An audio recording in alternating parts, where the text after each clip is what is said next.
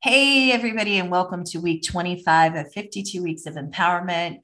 I'm your host, Andrea Pagnosi, and I'm also a career empowerment coach who is fiercely dedicated to getting everybody in 2022 to realizing their true career potential.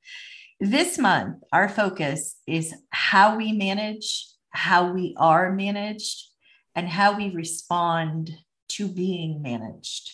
And sometimes that response is not great. Today's leader has a lot on their plates. And as such, we're not always feeling fulfilled reporting to them. They're not always feeling fulfilled in the job that they probably aspired to do for many years, finally attained. And in the last several years, not just as a result of the pandemic, but we're now in the midst of inflation and a lot of turmoil in terms of whether companies are going to lay off, whether they're going to expand. Decisions are being made above their heads as leaders, and they're not feeling rosy all the time. And that's fair. So, where do you go when you've gotten this far as a leader and you're feeling kind of stuck? Is it the job or is it the company? A lot of people are starting to think they're greener pastures elsewhere, but in recent studies from the US Department of Labor and Statistics, they show that almost 40% of people who left jobs in search of greener pastures in the last 2 years are already looking again. So it can't always be the company. And we can't always say there aren't greener pastures because there's still 60% of people who left who are pretty darn happy. So what are you seeking currently if you're a leader or you're reporting to a leader that is not necessarily helping you get to where you want to be? What are you seeking that isn't manifesting? As unhappy as employees can be from a poor leader, sometimes they may stem from an unhappy, poorly managed leadership because they have to be led too. So how do we transform today's leaders? And the support level, who supports the supporters? We're going to talk about that today. And today's guest can answer much of this and expand on what can be done to empower leaders that have lost that feeling of career fulfillment. And if they've lost that feeling, chances are it's trickling down to their teams as well. Vicki Abelson is a leadership and life coach who developed the Defined Leader Method. And she is helping clients learn about themselves, take inspired action, and step into the truest versions of themselves, which has been the biggest gift of her experience. Vicki, welcome to 52 Weeks of Empowerment. Thank you so much for having me. I'm so excited to be here today.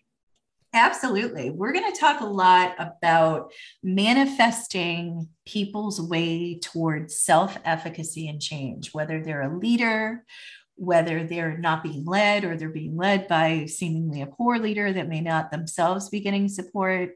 Tell us a little bit about the Defined Leader, how you came to that and your professional journey therein. Thank you so much for asking that question. So for me, it has been a journey. I have about 20 years of experience working in healthcare on the administrative side. Never clinical. We did not want to see me with patients. I focusing on revenue management, operations, finance, etc.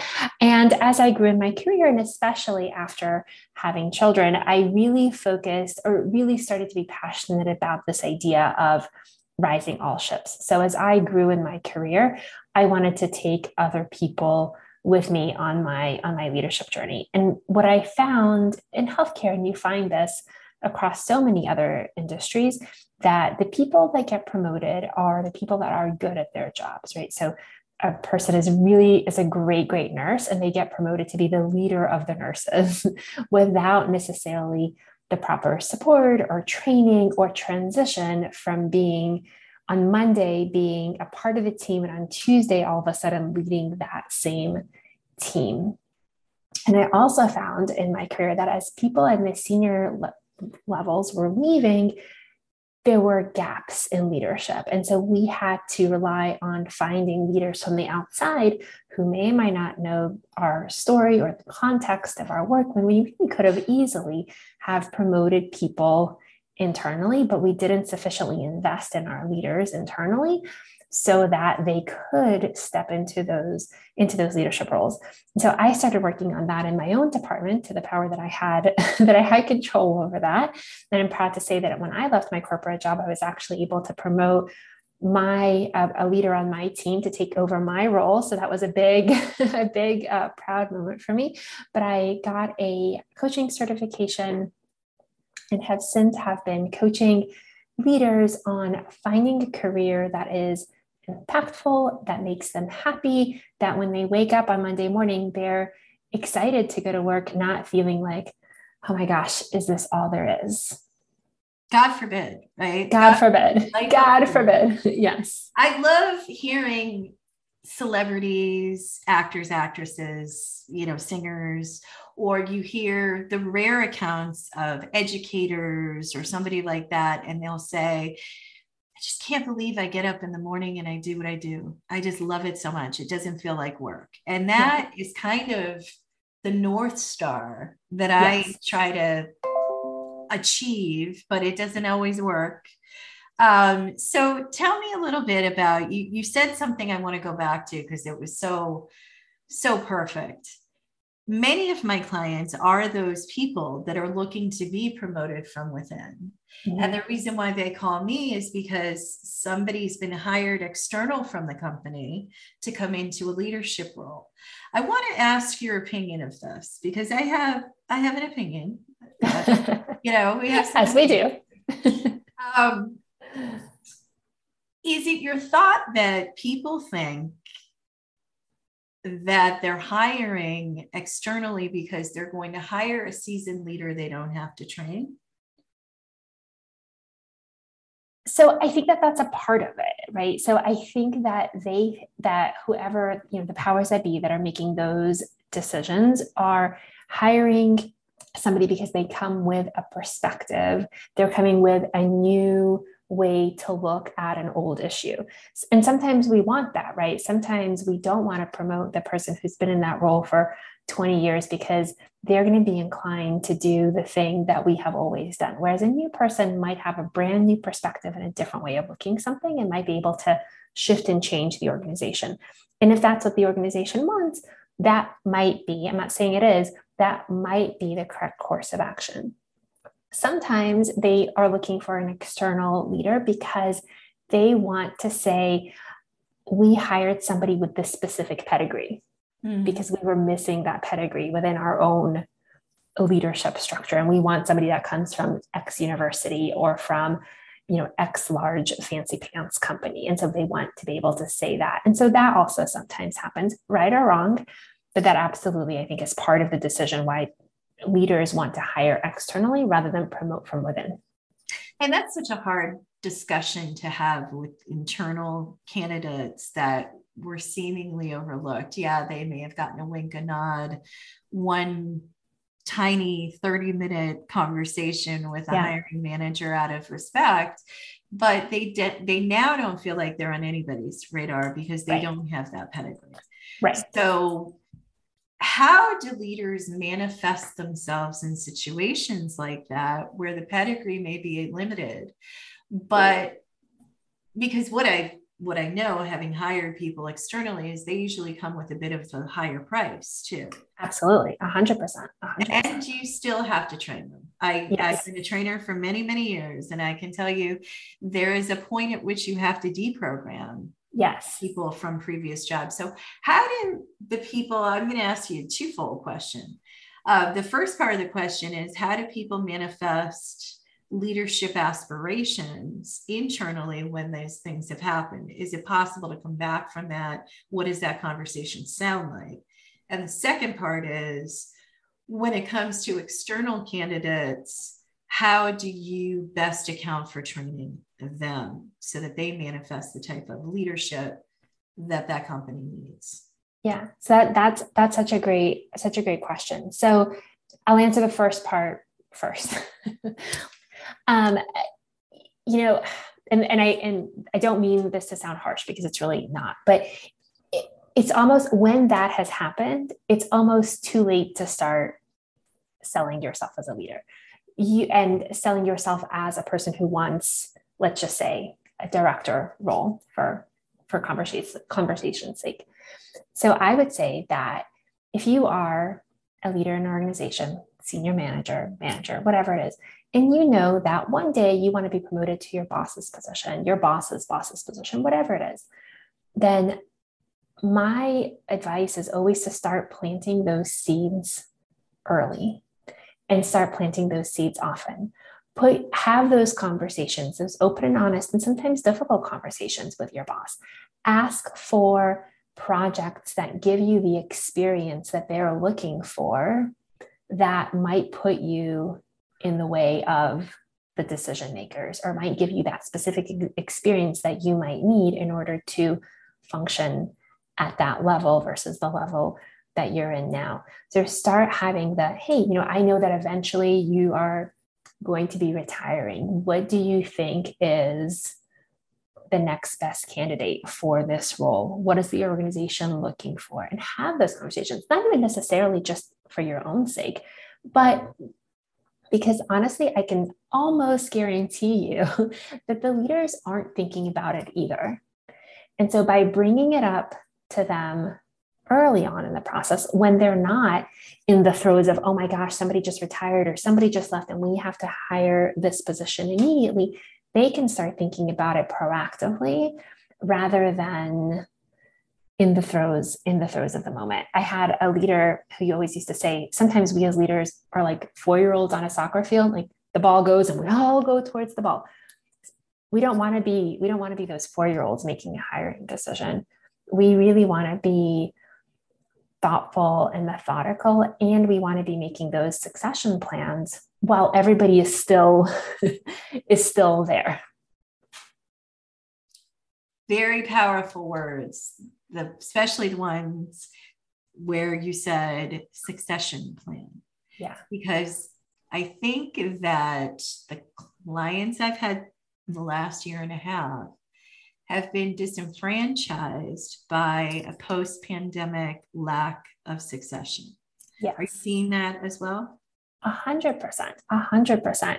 People are leaving either because they're exiting the workforce or because they got lured to another company for obscene amounts of dollars or whatever it is. And then there's these leadership gaps that are not necessarily being filled timely or correctly or appropriately. And so the people that stay and don't want to stay, and then they want to jump ship also. Exactly.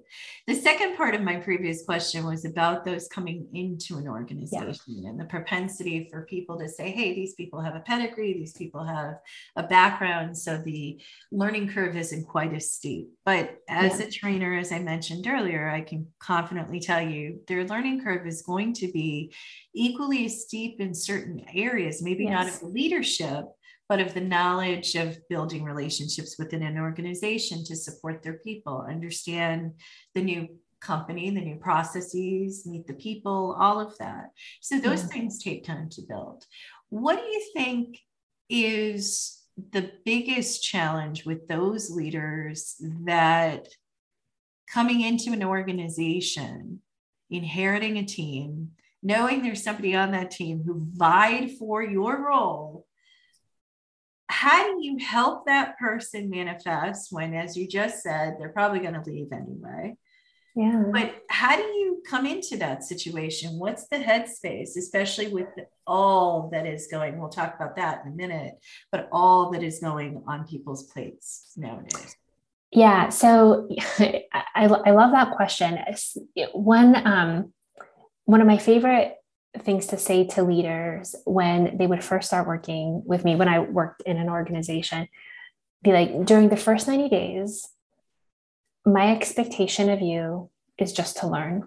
I don't expect you to have like completed any projects, no deliverables, no deadlines, no whatever. I just want you to learn. The role of sort of the leadership, the organization that is bringing in these external leaders, is to create an environment where those new hired people, they can learn, they can build relationships, and they set that as the expectation. So creating a 90-day development plan, it doesn't have to be 90 days, whatever it is, that's the right amount for, I feel like 90 days is usually a good amount, a 90-day development plan, setting a culture of, meet and greets and virtual coffees of other leaders, parallel leaders, above them leaders, below them leaders, giving them an opportunity to sit shoulder to shoulder with the people that are going to be reporting to them so that they can learn the actual nitty gritty of the work.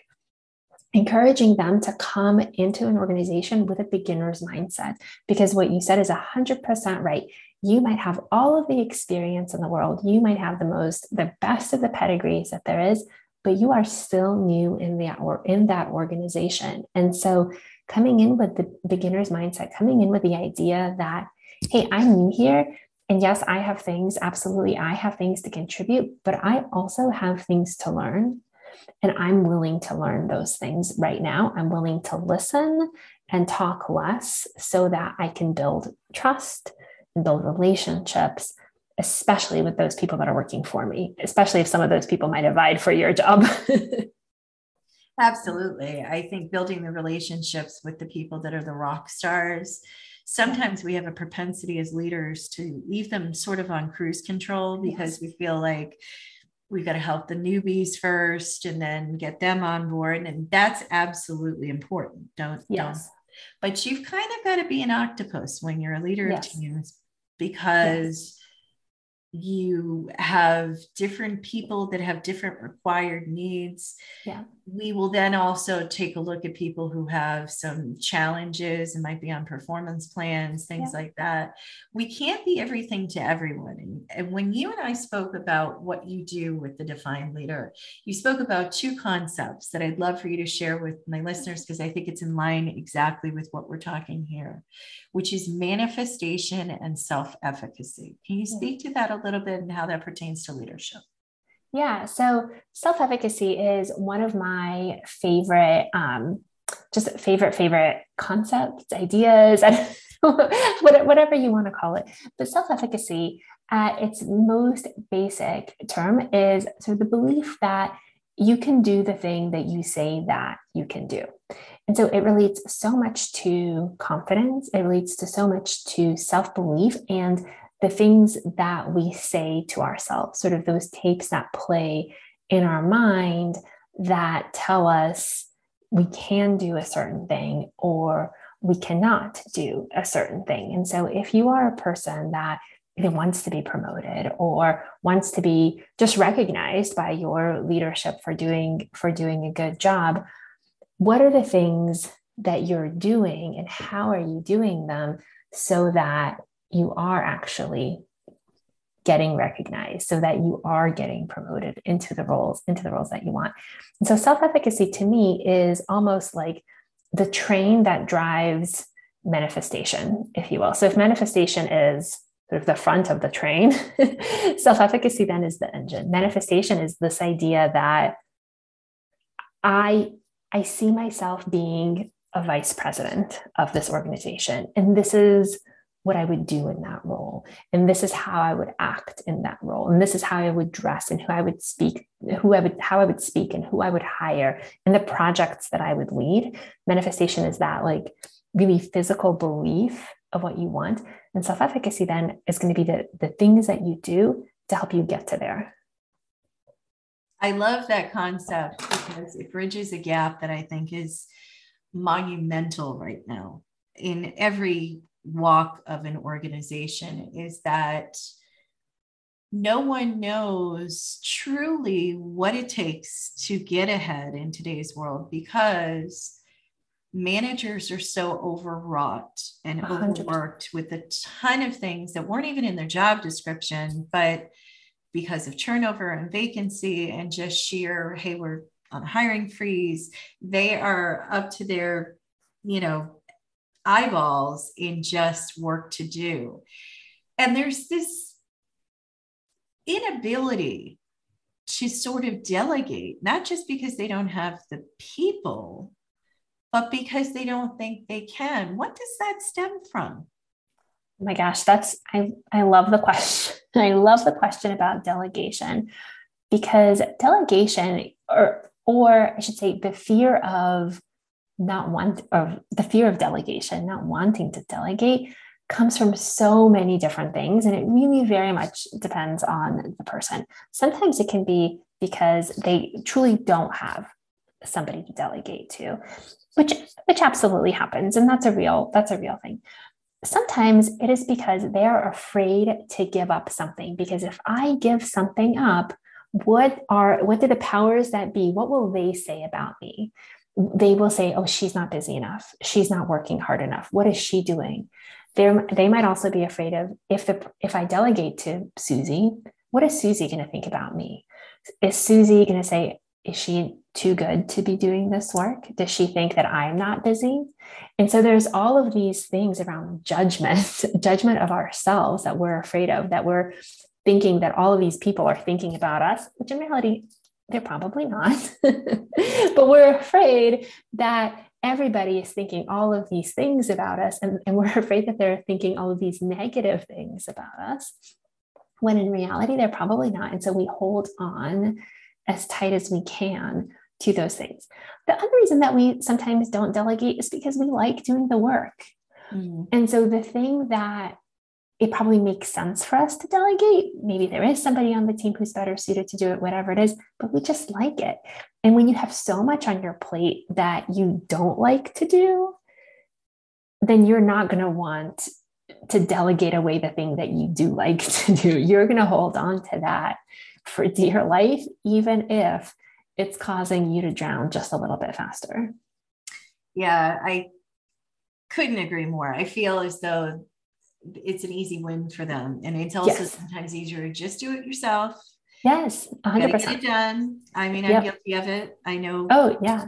All of us are guilty. We're all guilty of it. Yeah. At home, at work, whatever. Yep. Yeah. And there is opportunity to teach and learn and grow and nurture and coach, which is such an important facet of leadership. What isn't an important facet of leadership? Were some of the things that you talked about before, which were manifestation and self-efficacy. I can't imagine that concept flies easily with some of your clients. Yeah. So how do you initiate sort of a concept to move forward? Because I think those are two very powerful concepts that if I hadn't applied them, I wouldn't have been the leader I was. But some people might think it's too woo-woo for them. Yeah.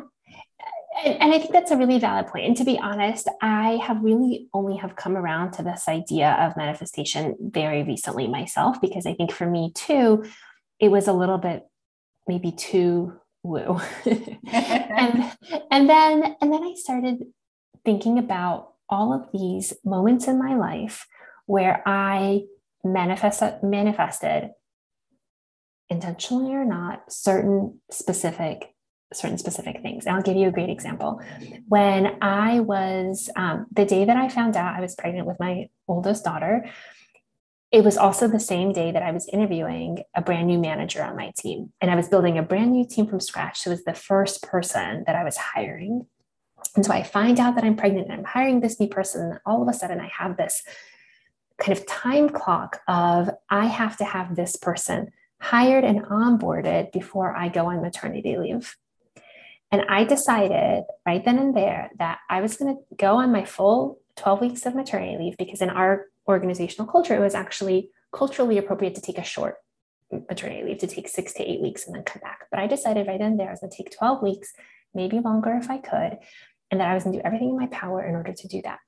And so I spent the next 9 months, whatever it is, getting her ready. And kind of, they still to this day, it's been many, many years, but to this day, they make fun of me for creating this maternity leave responsibility matrix. I made this whole entire list of all of these things that I did and started handing them off to my manager.